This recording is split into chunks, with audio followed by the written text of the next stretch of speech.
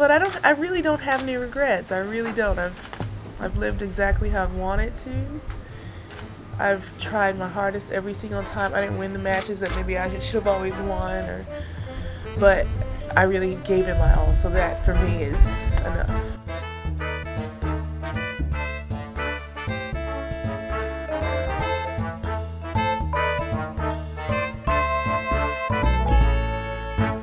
Hello everybody, welcome back to The Body Serve. I'm Jonathan. And I'm James. This is episode 157, and it's the first time we've recorded an episode well in advance and skipping an episode. It's kind of strange for us.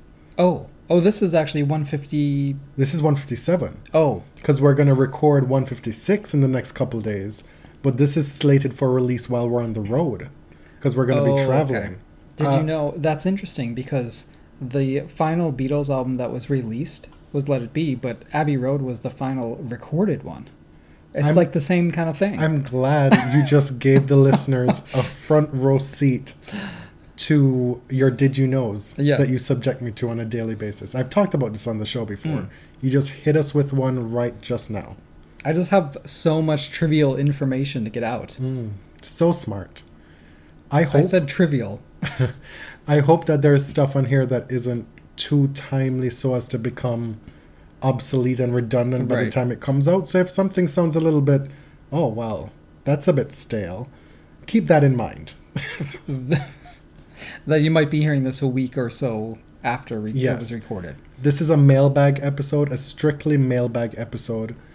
We solicited questions from our listeners on Twitter, as well as we got a couple via email as well. Thank you. Forgive us if we weren't able to include all of them. If you submitted multiple questions, we probably picked one. And if we're unable to answer some of those questions, perhaps it will appear on a future mailbag segment, which is the case for a couple of questions which we're able to pull from our reserves, if you will. We went back in time. Yeah. We're going to start the show with a question that I'm going to ask you. You don't know what the question is. And then we're going to end the show with you asking me a question. Again, I don't know the topic at hand. Right. It's going to get a little bit serious right away. And I need you to open your heart to answer this. So, as you know, we have a very, I would say, socio-political slant to this show. And something that I don't know how much we've talked about this privately, but it's something that I've thought about for a while now. And I think this is a good time for you to address it on the show. A little bit of a double standard, a little bit of a blind spot, shall we say. Your never-ending love affair with Joe Wilfred Tsonga, and how you square that with his previous sexist comments. Specifically back, I guess, in, 2013, I want to say. He was asked something along the lines of, why is it that men's tennis have players able to dominate more than on the women's tour? And his response was that, it's just about hormones and all this stuff. We don't have all these bad things, so we're physically in good shape every time and you are not. Which, as you can imagine, is asinine and really bad. It helps perpetuate this stereotype, this sexist idea that hinders women in all workplaces, frankly, that they aren't up to snuff and aren't able to perform at the same level as men because of their hormones. We have talked about this on this show before. We have? A long time ago, yeah. It's, what can I say? It was a deeply stupid thing. It's embarrassing. I don't know. I don't have a whole lot to say, to be honest, because I didn't prepare for this question. I asked you if you wanted to know the question ahead of time and you said no. That's true. No, I'm not going to sit here and try to rationalize and justify what he said. It was awful. And it is definitely at odds with a lot of the stuff that we talk about on the show and what we believe and try to practice in our real lives. So I'm not going to ignore it. But it wasn't enough for cancellation. It wasn't enough for cancellation, no. And, the thing is, our faves, Rafa included, repeatedly say stuff that are, to me, more offensive than that. I think, for example, Rafa's kind of above-it-all reaction to being asked about equal pay many times is more offensive than that. because it's just like, well, I don't care. Stop asking me. I'm tired of it. It's like, well, oh, if you're tired of it, then you should have just said that. As opposed to something that's coming from a place of likely pure ignorance. Incredible ignorance, yes. But has he gotten into hot water since then? I don't think so. I don't know if his thinking has evolved or he's just learned to shut up. Mm-hmm. We talked about this on the previous episode, that a lot of folks are able to put aside issues with their faves because of thirst. Right. And in this case, would you say that that's partially accurate? Sure, like if he was an ugly dude, maybe I wouldn't be so forgiving. Or if he wasn't, like, more generally, I would say like a net positive for the sport. He's just a likable, charismatic person, and that definitely smooths over that rough edge. Definitely. Like, it's hard not to like him. Mm-hmm. Okay. Do you think that you have answered this question in full, that when you go back in your editing, you'll be like, okay, that's fine, or, well, fuck, I wish I'd said something else? Probably not. And I'm sure there'll be people listening who are like, well, that was a terrible answer, or that sounds hypocritical, but I don't know. What can I say? Like, we are imperfect. Will I be getting shit from you down the road for putting you in the spot? No, because we already talked about this on the show before. Okay. I must have missed that. Moving on. So as to not really burden ourselves in this process. And our listeners. And bog down this recording with some, like, bad energy between us on air, possibly. Let's cleanse it a little bit. We got this fabulous question from Thuan at Del Sarto 13. This was from last summer, like the last round of mailbag questions. What are your 3 favorite pop duets? If you look at my agenda here, I have 8 or 9. Actually, I guessed a lot of yours. Yeah, because you did yours first, and I sat down with the agenda and I was making notes. It's like, oh, I haven't done this part yet. And I'm thinking, and then you go, well, I know what the first one is. And you guessed it right after I'd written Aretha. And then I'm thinking again, and you guessed the second one right after I'd written the first word. It was crazy. And the second one wasn't that obvious. The first one was, but the second one wasn't. So let's start with mine. Really, any of the Donny Hathaway, Roberta Flack duets, I love. The one that I chose to put on the list is Where Is the Love, which is probably the biggest hit single that they recorded together in the early 70s. One Sweet Day, because we are 90s kids, we are older millennials, and that was the song, Mariah and Boyz II Men. And finally, I have a tie, because I really can't pick between these two. Ain't No Mountain High Enough, Marvin Gaye and Tammy Terrell, and they too have a bunch of songs that could have come on the list. And the recording of Don't Let the Sun Go Down on Me with Sir Elton and George Michael. Good choices. I totally refused to pick just 3. I wasn't even going to try and rank them, because this is my wheelhouse. And a lot of these duets were very popular in the 1980s. Oh, yeah. And you always schmaltzy pop tell songs. me about how my taste in schmaltzy pop music is shit, and that I love 80s music too much, but this is my bag. This is my lane. No, number 1, Aretha and George Michael, I Knew You Were Waiting. It gives me so much joy. I've probably said that on this podcast before. The other one that you guessed was Tell Him, Celine and Barbra Streisand. It's everything. From The Mirror Has Two Faces, right? Also, Celine's Let's Talk About Love album. Oh. The Boy Is Mine. Talk about a 90s duet. God. How did you forget that? Oh my God. That is quintessential us. That is our duet. Not as in you and I, but our generation. That's true. That is our song. So are you Brandy or Monica? In the video... Whose song do you think it is? Because this started a 20-year feud between the two. No, Brandy's mad as hell, still, to this day. Yeah. Something about crediting and not... back in the 90s, it was a very big thing where people were watching each other's liner notes.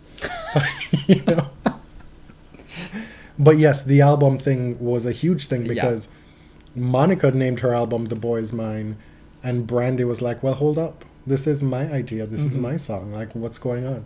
By the way, we saw Brandy this year at Pride in Toronto, and she sounded amazing. No More Tears, Enough Is Enough, Barbra Streisand and Donna Summer. Enough is enough is Oh, enough. right, I right. can't go on. A Whole New World? Come on. Oh, That's another right one. up your alley. That was like a high school sing-along song for us.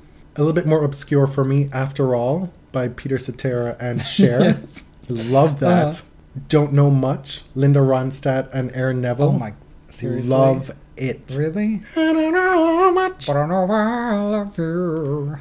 And Endless Love by not Which one? Not Miss Diana and Lionel Richie, but Mariah and Luther. Ooh. Listen, the original is very good, but the remake was butter. Those two voices were made to sing together, and you listen to them harmonize. It's unreal. And if you want to watch a piece of pop music history, watch their only live performance of that song. At Luther's concert, he brings Mariah out and he does this big elaborate introduction for her. Out of the stars, from nowhere comes a dream, and her name is Mariah. And she comes out on stage, and they spend very little time together in the middle of the stage. At one point, they separate and go away from each other to opposite ends of the stage, and they're just giving it to each other. And then they meet back up in the end. Mariah's so unbothered by it all. In 1993, 1994, in her pomp, knowing that she can do that live, and totally unconcerned that she has the great Luther Vandross. Like the voice of a generation. You know, like a young star in that situation should be cowed by the fact that you have to sing up to scratch with this legendary vocalist. You know, and they're both there super confident, just letting it fly, and it's everything. While these two aren't my... Wait, there's more? There's two more. While these two aren't my all-time favorites, I have to mention them because James Ingram was one of my first loves as a male vocalist growing up, and he recently died. And I want to pay tribute to him because I think he's one of the most underrated vocalists in history, swallowed up by that large field of male pop R&B vocalists in the 80s into the 90s. And he had two duets, one with Linda Ronstadt, who was very prominent in these duets in the 80s. He sang Somewhere Out There with her, which was on the Five Will Goes West soundtrack. Oh my god, I love that song. Exactly, yeah. And I grew up with that VHS. Oh, I had the first one, An American Tale. It may have been That's that. that's like the City Mouse one. No, but you're right. It was Five Will Somewhere Goes Out There West, is from yes. Five Will Goes West. And then the other one is How Do You Keep the Music Playing, which he sang with Patty Austin, who also did a lot of duets Oh, I in don't the know 80s. that one. I will not try and sing that one on air, but you probably won't like it. We all thank you. A good question. This next question from Stuart Masheter, I hope I'm pronouncing names correctly here, at Top Smash. He asks, who is the player you most disagree on? Is there any player that one of you is a big fan of and the other not keen on at all? We flagged this in the first round because I love the question. It's a wonderful question. But it was really tough to answer because we sadly agree on a lot. We've just known each other for a long time, and our tastes align on a lot of things tennis. So it was tough to figure out, like, where did we diverge? I think in the 90s that would have been more obvious. Yes. And when we were younger and more petty, I think. More? Can you imagine? Me? We've more petty? We've mellowed with age, I think. You told me the other day you worry about what's going to come out of my mouth at any given moment, which I took as a compliment. I mean, that's never going to change. You are who you are. In theory, this was a brilliant question because if you think of the setup of this show, you know, like we are selling our relationship on this show as well, right? That's part of the shtick and the gig. It's not just two dudes hosting a tennis podcast. Like, we live with each other, we're in a relationship, whatever, blah, blah, blah. A long one at this point. So, like, right. It's a great question. It just so happens that it didn't really work in the way it was set up. It's more a case of who are you lukewarm on that the other person just doesn't really like. There's not two polar opposites. It's not like you love somebody and the other person hates the person. It doesn't work like that for us. And in this case, it's more like, who am I lukewarm on and you hate? So the first one is someone who I started out as a fan of, And well, I really tried to stan. It never really ignited, but I was a fan of this person. No, you were going hard for a while. And then it just went in the opposite direction. This might have been. And it wasn't like one thing, but it was just like I got less and less interested. And this person is Simona Halep. Yeah, I think you were a stan or on the train to standum before we started the show. Yes. And then slowly in 2014. Because I was really impressed French Open final. with that French Open final. I was excited at like the kind of power that she got on her backhand despite being so small. And then I don't know, little things just sort of chipped away at my for Simona. And there are not that I dislike her. There are things that I dislike about stuff that she said. For example, the equal prize money stuff is horrible, right? Just a fumble.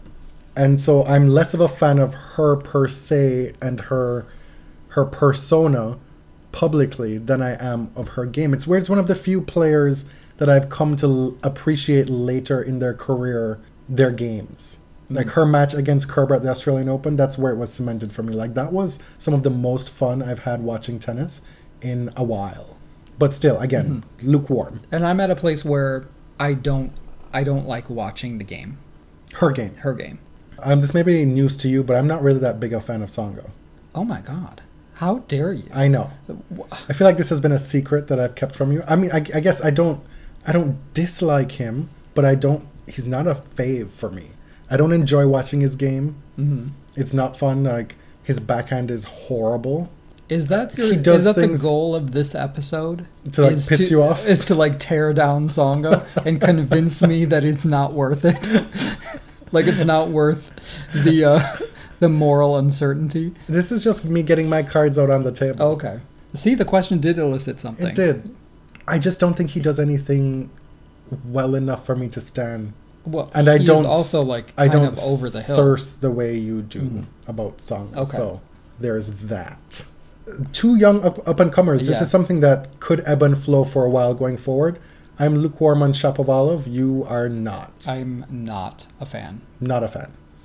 Same for me with Tsitsipas. I started a fan. Here's the thing. Again, a totally personal thing. I realize that I just don't really like most one-handed backhands. Mm-hmm. A lot of tennis fans, I would say most tennis fans, find them aesthetically pleasing and like a signifier of some higher art. But you like Dominic Thiem and watching him play? Yeah. I like Stan's one-handed backhand. That's like the one that I like. The rest of them I feel, I don't know, it just looks like a lot of flailing to me. That's what I think when I see Tsitsipas play. Especially when he plays Dennis, I cannot watch it. It just looks like, I don't know. See, actually, I enjoy watching him play. I think what you object to and what you've said to me is is this a correct word or terminology? The herky-jerkiness? Is that a thing? Yes. It's very spasmic. Yes. And incongruent with a lot of the fluidity that we expect from the one-handed backhand and players of that aesthetic ilk, right? Mm-hmm. It's very effortless, fluid. He's more kind of fidgety in his game. Give me a two-hander with a wonderful follow-through over the person's right ear. Like Li Na. Li Na's two-handed backhand. Why would you need anything else?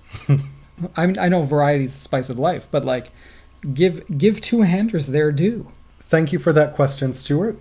Yinka asks at 95_Yinka, once Venus and Serena retire, what do you think their relationship and potential involvement with the sport will be? That's a good question. I don't see them reseeding in the way that Steffi Graf did, but I also don't really see them doing commentary or coaching, like the typical post-tennis jobs for a lot of top players. Honestly, it made me laugh when I read this question again because it's like, well, what is their relationship with tennis now? Serena plays, I don't know how many tournaments she plays per year now. 8 probably, 8 or 9. Her relationship with tennis at this point as an active player is minimal. Most of the press she does now is outside of tennis. She's very invested in her businesses.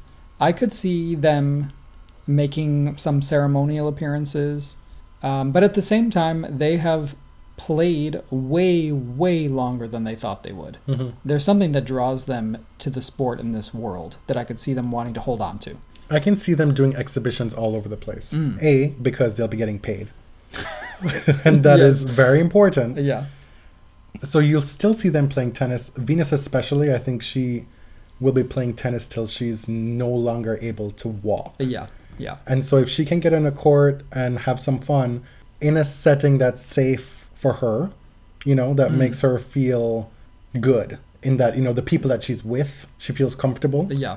I can see her doing it all the time. But as far as being in the commentary booth or just being around the game, shooting the shit with all the other tennis folks, which they all do. Like, so many of the greats and even the not so greats hang around in some way or another. Partly because what do they do after tennis but find a job in tennis? You probably don't need the money. What do you do? You probably don't need the money, but you still want to be making some money. And so that's what you do. These two women don't need to be doing that. Venus could just be going to get degrees the rest of her life. And Serena will be on HLN every other week. Or that's headline news. QVC? QVC. Home shopping. HSN. HSN, yes. Miss Brianna. Miss Brie. At For the Tennis. She wants to know, when did James exactly decide to accept Sloane Stephens as his Lord and Savior? I don't recall attending the Sloane Pentecost. I don't recall accepting the Holy Sloane Spirit. I can tell you exactly when it was. When she posted one of her photo sets and you're like, it's a shame for someone to be that beautiful or something like that. No, I said, is it fair? Is it rude to look this good? She looked amazing. I didn't want to be seen as a Sloane hater. I'm not trying to get blocked. Because I got blocked by Darko Gernkrov and I'm still mad. Because now he has this other account called Cooking with Darko. And I can't see it. It's like he is I've never said anything nasty about him. I don't know if that's true. Well, not on Twitter. That's all you got to say? That's all. I mean, I just don't remember. So you're saying it was lip service that you were paying to keep them? No, I don't think that complimenting someone means that you have accepted them as your personal Jesus. Okay. Sorry, Brie. Julian at Hold My Racket asked a question about appearance fees. He says, what's up with supplemental appearance fees given out by tournaments? The lack of transparency on this front always kills me. How much? To whom? How is it decided? Is there a way to find out? Indeed. In the research that I did, it seems that it's still a bit sketchy and underground, unless it's not. In some situations, you have tournaments openly courting players. Vienna, for example, practically dangled this multi-year deal with appearance fees in front of Nadal, in public. He actually spoke to media and said, we want him to come and we will pay. So some tournaments are quite open about it, and others, it's very underground. Apparently, it seems like in the kind of pre-2000s era, it was the Wild West as far as appearance fees. On the WTA, it was still officially against the rules. There was at a point in the late 90s that Steffi Graf was actually under investigation by the WTA for accepting appearance fees, which now seems absurd. And you imagine that every top player back then probably took appearance fees, but they may have called it something different. In 2010, the WTA officially permitted players to accept appearance fees openly. Previously, it would be called something like fees for promotional activity. So the player would have to do all these things in order to earn this fee on top of playing, when everyone knew it was an appearance fee. So the WTA sanctioned it at all WTA levels, obviously except for the Grand Slams, which are run by the ITF and Fed Cup. On the ATP side, tournaments at the 250 level or 500 level are allowed to offer appearance fees. Masters and Grand Slams are not allowed. Now, there are rumors that the Australian Open offered appearance fees in the 1970s, which I have not been able to substantiate, but it would make sense because so many of the top players did not make it down there back in the 70s and 80s. But these days, it's kind of de rigueur. Everyone knows they exist. You don't always know how much and at which tournaments, but it is a good bet that if you are a let's say top 10 in the WTA and you're playing an international or a premier level, there might be an appearance fee involved. Like, and if you're like Serena Williams, who plays so few tournaments these days, or Venus, if you're going to Auckland. Or when Venus went to Kaohsiung. Yeah. You know, like an inaugural event. It's not just like, oh, I want to help grow the game.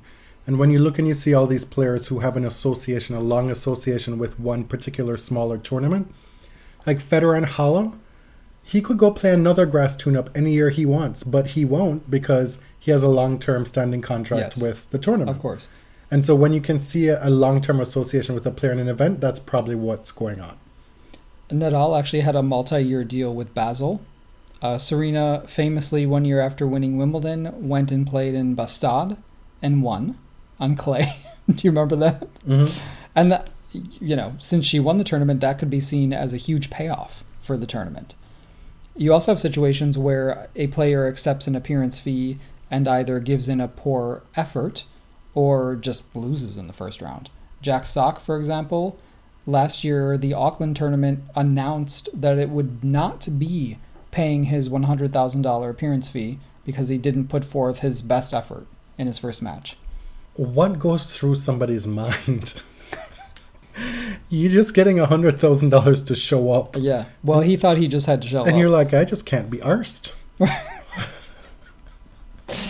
Yeah, and there was actually an instance during Stan's comeback where he offered to return the appearance fee to Marseille after he lost in his first match. In the case of Nadal and Basel, he hasn't been able to play a few of those years.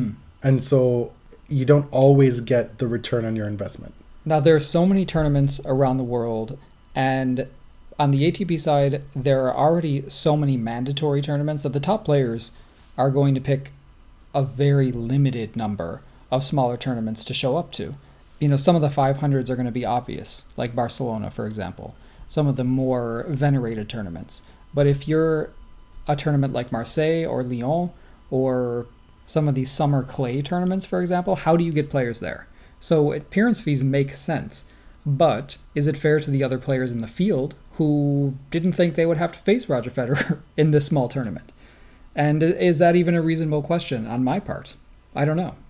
If you're eligible to play, you can play anywhere. I think maybe the appearance fee should be prorated. Like you get a portion for showing up, you get another portion bonused reaching certain levels. And say if you crash out in the first or second round, then that money should still be guaranteed to be divvied up to everybody else who's in the field. Now, Julian Beneteau talked about this on that famous radio appearance last fall, where he, some say, threw some shade at Roger Federer throughout, saying that, Federer didn't want to play Rotterdam, for example. The tournament scrounged up a massive appearance fee for him to play, and he ended up winning. The other accusation is that a place like the Paris Masters event, which does not give appearance fees, but will say, how do we get Roger to play this year? Because he's played so long that it's no longer mandatory that he plays every Masters.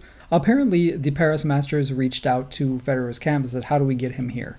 Allegedly. Allegedly. And one of the suggestions, allegedly, was speed up the court. So that's where things get really shady, right? Like, that seems like against the spirit of fair play, more so than appearance fees, in my opinion. Do you think that there is a negative slant towards appearance fees? Well, yeah, because I think in general it puts more money in the hands of people who already have a lot of money.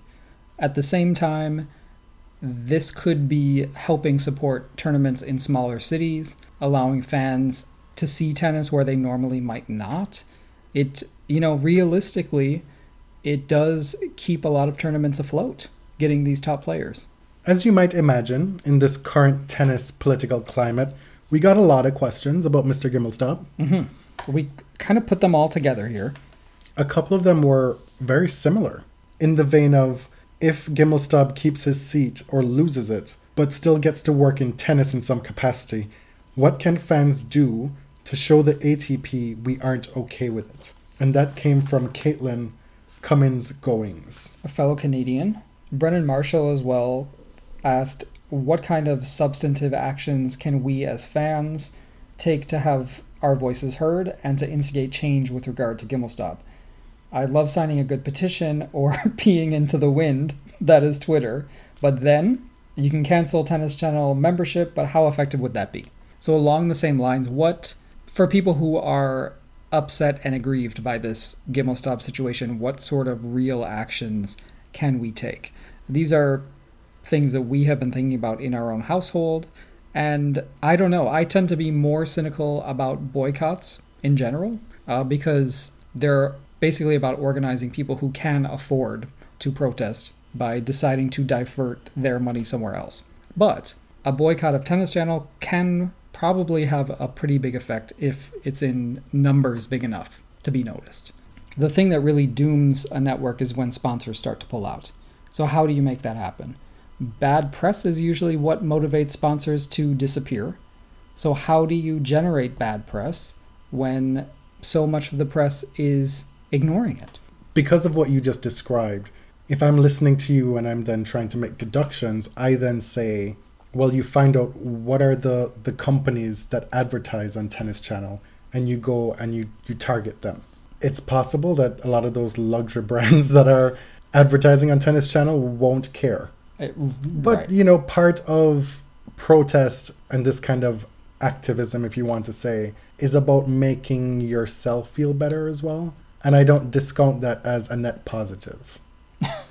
Because in truth, you need something to fuel yourself to keep the conversation going. Because it can get a bit defeatist. It can feel defeatist. And so you might want to sit there and say, well, protests don't work. This doesn't work. But, it's still adding something. Well, and with social media now, what has been shown to work is constant shaming. Actually tagging all these sponsors, the network, anything that drums up really ugly PR can be effective. And with this specific issue, we have to find a way to get this issue outside of the tennis niche market. Mm-hmm.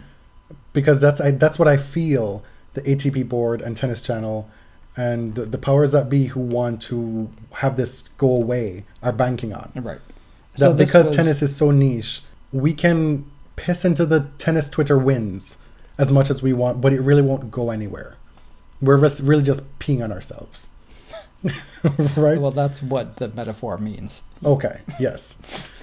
But if we're able to somehow break through that and have the coverage become more mainstream where, a Deadspin is writing something really cutting and it's being circulated more widely that people are reading.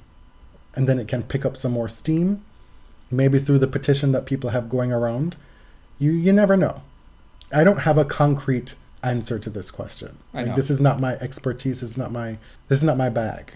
The plain truth is that what is required is for people who are more powerful than Gimelstob to start speaking up.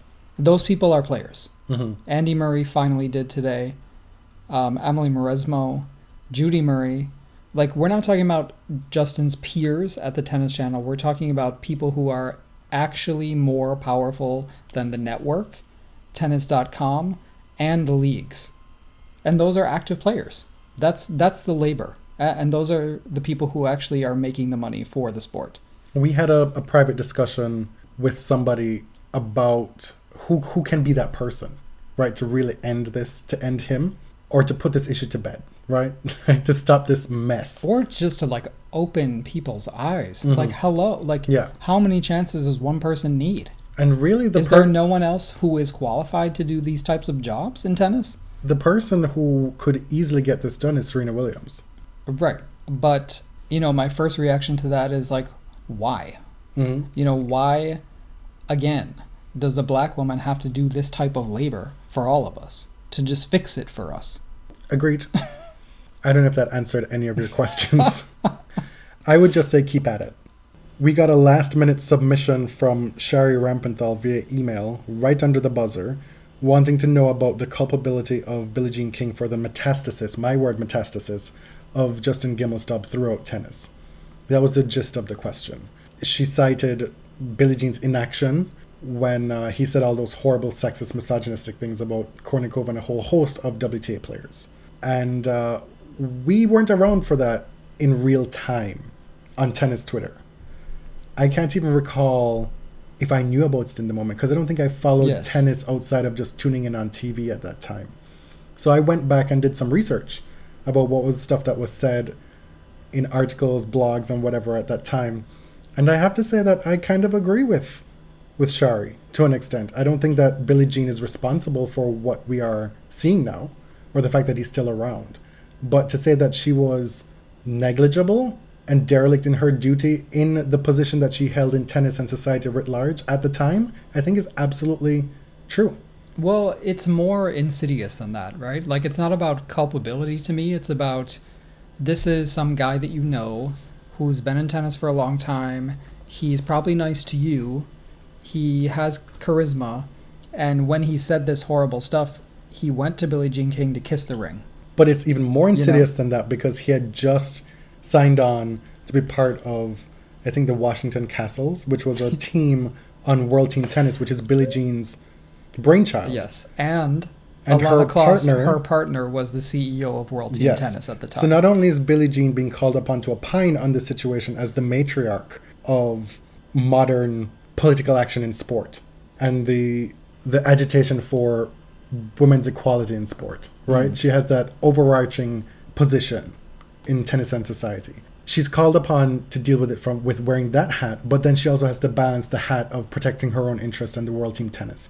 And we can see how that conflict, again, shockingly, another conflict in tennis could have swayed her into the direction of inaction, or in a way that she would have likely spoken out more had it been somebody else who had stepped a foot wrong. And so what had happened was Ilana Kloss and the World Team Tennis suspended Justin for one game without pay. One game. And if you want to be doubly cynical, you can say, well, what even is World Team Tennis to be not, what even is World Team Tennis to not make a bigger statement? Like, what are you protecting? Right. Like, is it really consequential who wins at the end of the season? Isn't it more about, like, entertainment? And I thought that it was an extension of her brand of inclusivity in tennis. Yeah. That was just me. So, I mean, at this point, when people are asking Billie Jean to say something about the situation, initially I was like, why? I just felt like she didn't need to comment on everything. That there are people that I'm looking to before Billie Jean about this situation. But looking back to what happened in 2008, I get it.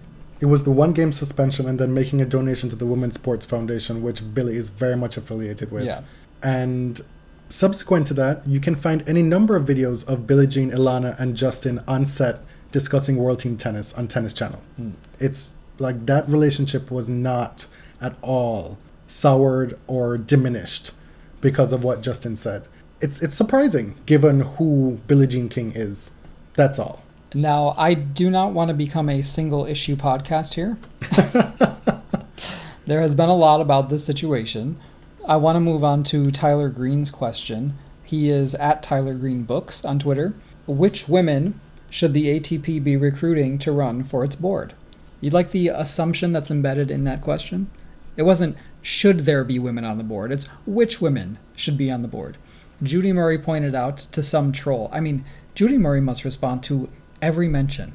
Some lunatic alt-right person with no avatar photo added her, and she said, well, there are plenty of men in the highest ranks of WTA leadership, so why shouldn't there be women on ATP leadership? Or at the very least, why couldn't there be? Right. Because the default assumptions when you see even floating the idea of women in the highest levels of leadership in male sports, it's like, well, huh? What? They don't know anything about men's sports. I think for a large number of folks, it doesn't. And it's they don't think even, that it's even a possibility. Like, it's not allowed. Like, can that? But can a woman be on the ATP board? That kind of thinking. Exactly. It's not even like mean-spirited, but it's so embedded in our culture, it's malignant. So anyway, who would I elect to the ATP board? Judy Murray. Judy Murray? I mean, who knows more about men's tennis who is not a man than Judy Murray?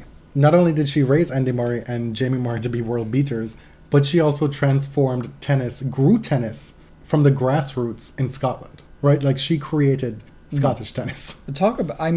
I can't think of a better advocate for players in governance than Judy Murray. And you'll be able to have tea and biscuits and crumpets while you're at the meetings. She'll bring all kinds of baked goods. You know Judy loves her sweets. The other clear choice is Emily Mauresmo, who really has accepted a role of kind of a moral leader in tennis very naturally. It's not like she's campaigning for anything. No. It's just like when she sees something, she points it out. But we're seeing now the fruition of the groundwork that she laid from her coming out and living out loud as a teenager, right? Like Yeah. the fear that you're able to cast aside from living her life the way she did back then, it doesn't allow you these kinds of apprehensions about wading into waters. Yeah. You know, like you have that certainty about who you are.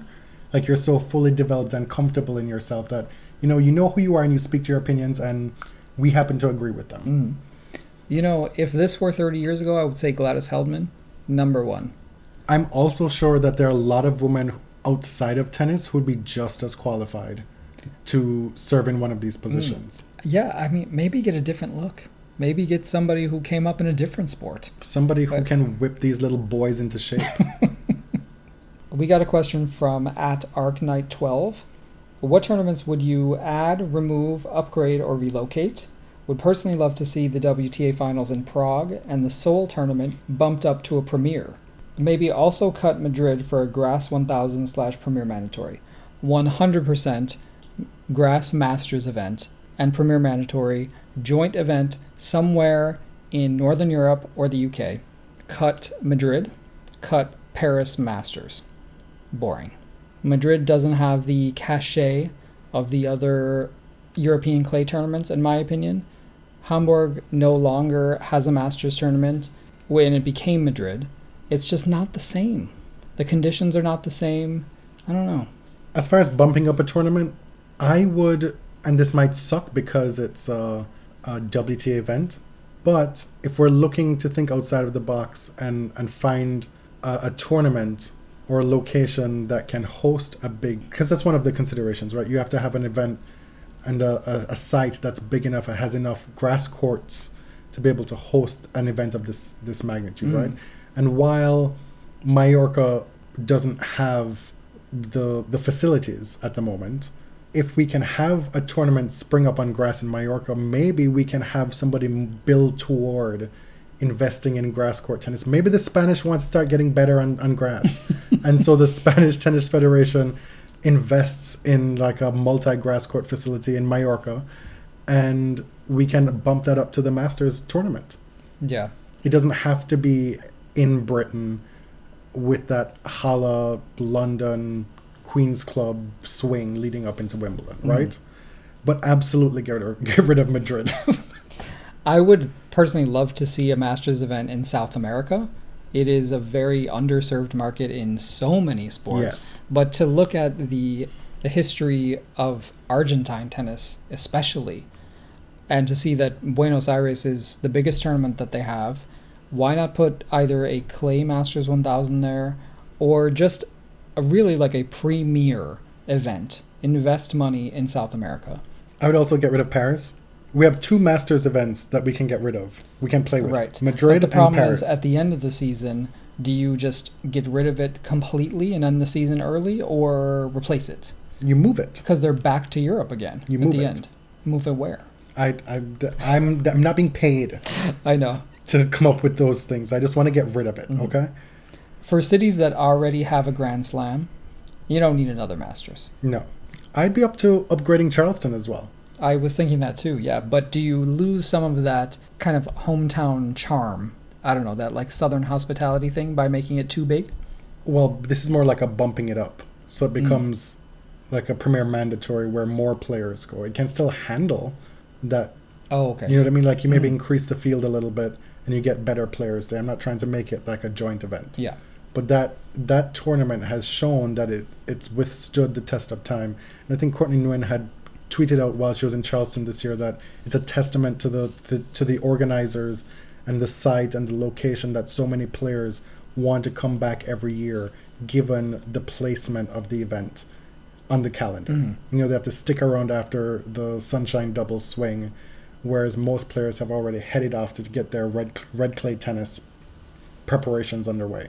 Like there's no real incentive to stay in America for this tournament, this little old tournament, other than it's so great. Alice Johnson at Alice Jasmine asks, who are your favorite tennis writers and your favorite Rafa look? We agree on this one, so you can take it away. My favorite tennis writer currently is Louisa Thomas, who writes for New Yorker. She wrote for Grantland before its demise. Frank DeFord, famous Sports Illustrated writer, has written so much great stuff about tennis over the years. Tennis is sort of receding from the spotlight, and also the end of a lot of great sport publications has resulted in just a lot of great creative nonfiction in that old 60s and 70s vein is just not getting done. Mm-hmm. Frank DeFord in his heyday was exceptional. Frank DeFord in his twilight, not so much. So there's that. And we enjoy reading Steve Tenier. Yeah, I like him. As for Rafa, the best Rafa look, we agree that it's the 09 Australian Open night kit. Absolutely. An iconic kit. In Rafa's later Nike years, I feel like a lot of it kind of bleeds together. Yes. I'm just having trouble identifying a favorite because they look really similar.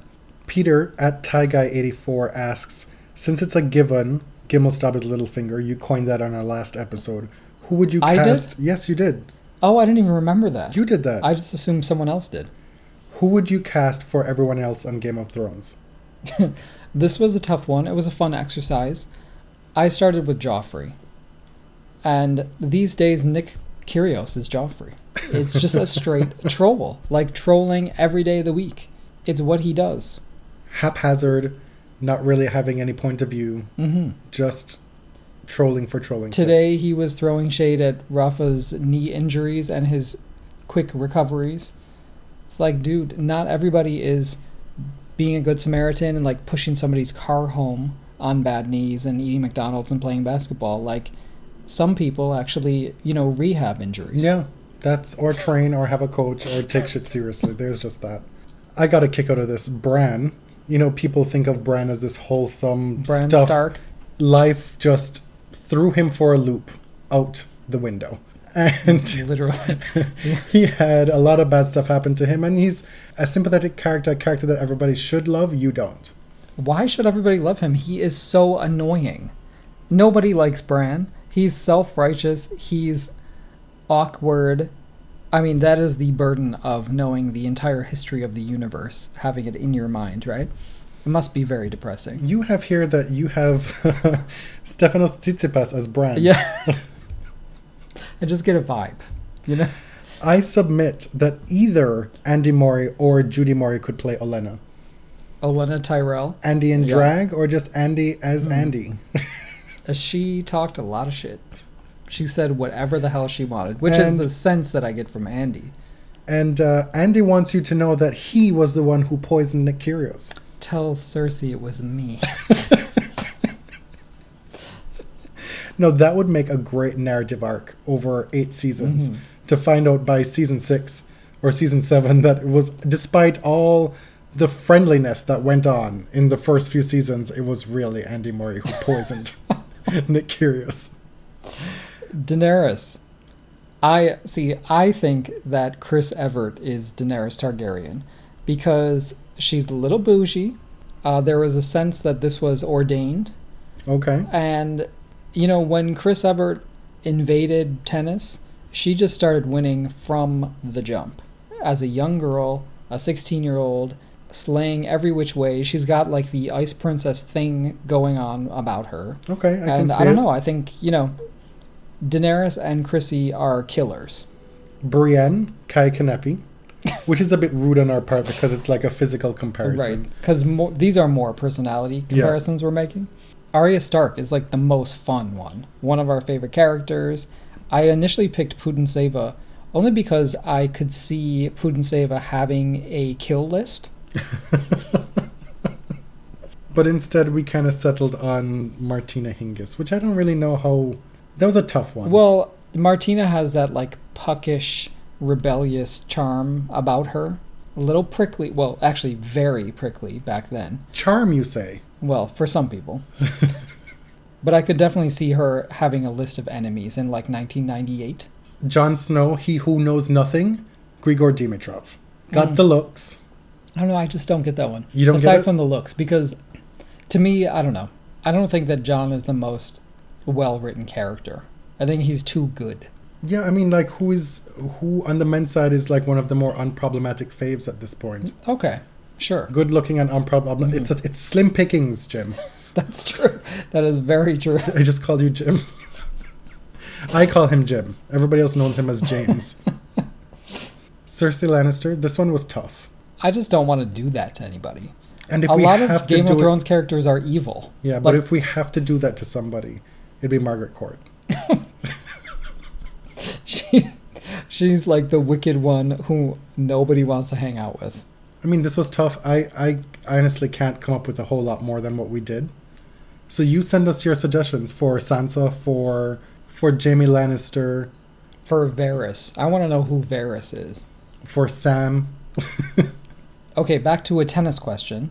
Francisco Vargas Carranza, who is at Franceschi59, asked, do you think any young player less than 20 years old on the WTA can make a sizable dent this season? So we're going to cheat a little bit because Bianca Andreescu has already made a huge dent. She's still only 18 years old, winning Indian Wells.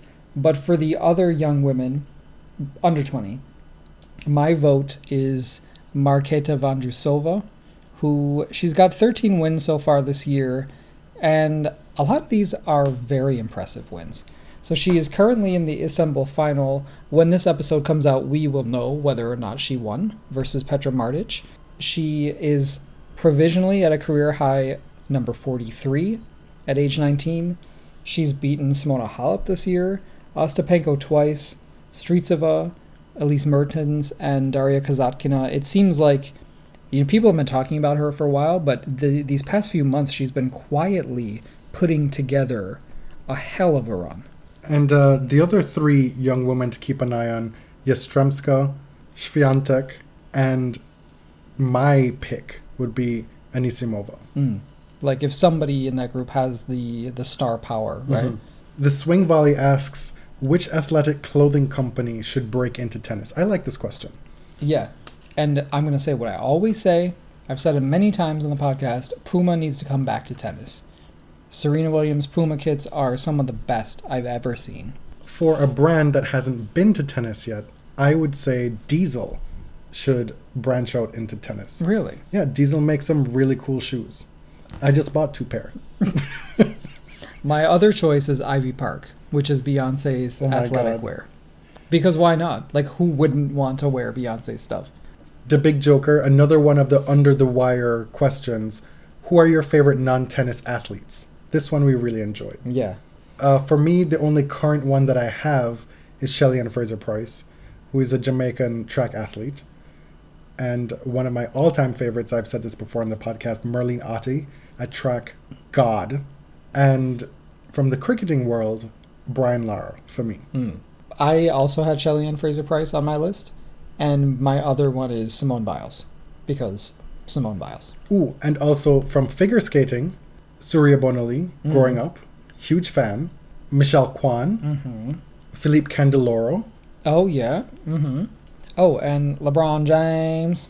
Yeah, who knew? If you had asked me 10 years ago if I'd have been a LeBron stan, I would not have been that person. No. Like, I thought that... After the decision? The decision made my decision permanently. And... But not so. Not in this day and age. I stan LeBron James with a flag flying high.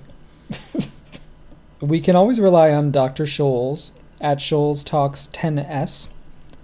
Play on tennis. Tennis, got it? Yeah. It's called a pun. To submit an F, Marry, Kill for us. This one is topical, and it's tougher than previous ones. His F, Marry, Kill is Christian Garin, Benoit Paire, and Fabio Fognini. So I'll go first. No, you always go first with this one. Okay. For me, you fuck Garin because he's very... Well, have you seen him? Exactly. You marry Benoit Paire. This one's an easy one because you're guaranteed a hefty divorce settlement, provided you don't sign a prenup within a couple of years. Because there will be philandering. We're thinking long-term here. Mm. And then you kill Fonini because, I mean, the list of reasons why is endless. I mean, let me start with the kill. I could never live with Fonini. I mean, the first smartass remark, I would probably get a knife and kill him. Like, and I actually have the same ones. Garin is the obvious choice. Benoit Père, I guess, for lack of better options, I would have to marry Ben. We could stay in separate rooms. I'm sure you would get to travel a lot. I'm sure, is at least a little bit interesting, as is his reputation. Well, I would most, definitely shave the beard in his sleep. He's the most interesting man in the world, if you listen to some people. I thought that was Janko Tipsarevic. Oh my God. He reads philosophy. Did you hear? Tipsarevic. Oh my God. I just went back and reread Lindsay Gibbs's fabulous piece from Sports on Earth, how to talk about women's tennis. And in that piece, one of the screenshots is one of Tipsarevic's tweets. Something like 6 love Serena Williams, #equal-pay. Like, that is the scum of the earth piece of shit, highbrow thinking that we're dealing with here. So when you come at me with this whole, oh my God, he's so interesting, he reads books, he's a philosopher, he's got so many good things to say, let's just be clear that some of the things he has to say are bottom of the barrel and non-starters. So there's that. So I'm supposed to finish this with a question for you. Yes. And I feel like I know most of what there is to know about you. So it was hard to come up with a question. Okay. My question, I guess, because I want to know the answer, is... So this is something you don't know the answer to? No, it's more of like, well, I'll just ask it. Where do you see tennis in 20 years? Oh my God. Like, is there another Grand Slam tournament? Do the leagues still exist as we know them? Are there players' unions? It's a terrible question. It's just asking for pure conjecture. Yeah, you know how much I hate that stuff. Well, it was your idea. You made me do it. Tennis will still be around. I think the bones of the game will still be around. Like, the way the game is played is not going to change drastically, I don't think. We're going to have tweaks over the years. Obviously, we have people clamoring for some now. But the history of tennis is so great that the structure of Grand Slam tennis, I don't think will change that much.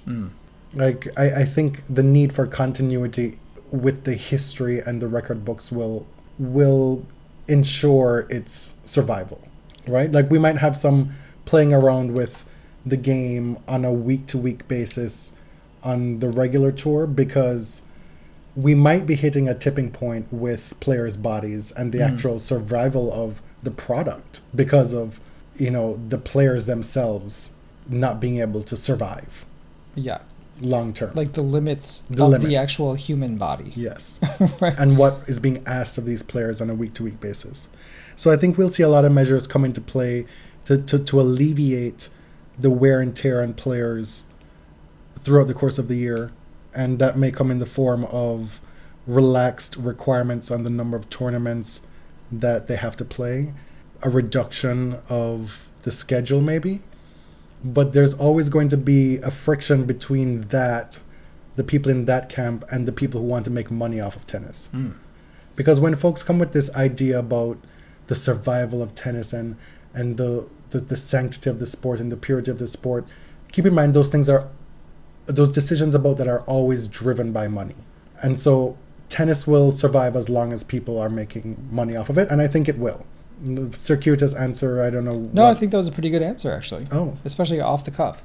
Yeah. Thank you. Do you think that any of the current Grand Slams will be overthrown and there will be one like in Asia or somewhere else? I think we could have another one added. I don't think any of the ones that are existing will cede ground or give up that cash cow. And it's easy. Right. I mean, there's so much money in Grand Slam tennis that it would be a serious dereliction of duty for the leaders of those tournaments to allow that to happen. But if the ITF can find ways to make hundreds of millions of dollars more from creating another Grand Slam tournament, absolutely. There might be 6 Grand Slams in 20 years.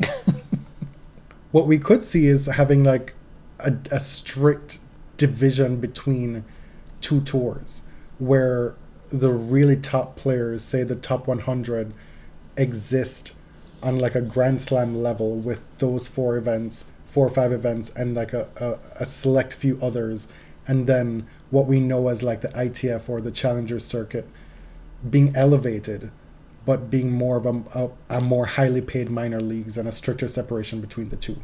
That might that might alleviate some of the year-round playing pressures on the top players. Good answer. All right, that is the end of our reader mailbag episode. We are probably, not currently now, but when you're listening to this, we are probably in Spain, maybe? In Barcelona or Sitges, on our way back to Rome for the tennis in a couple days.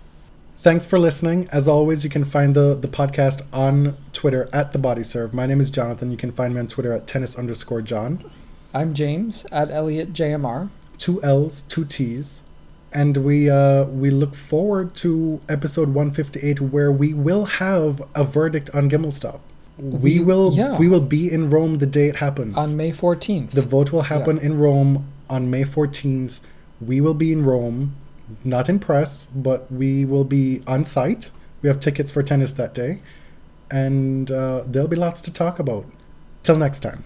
Thank you. Thank you very much.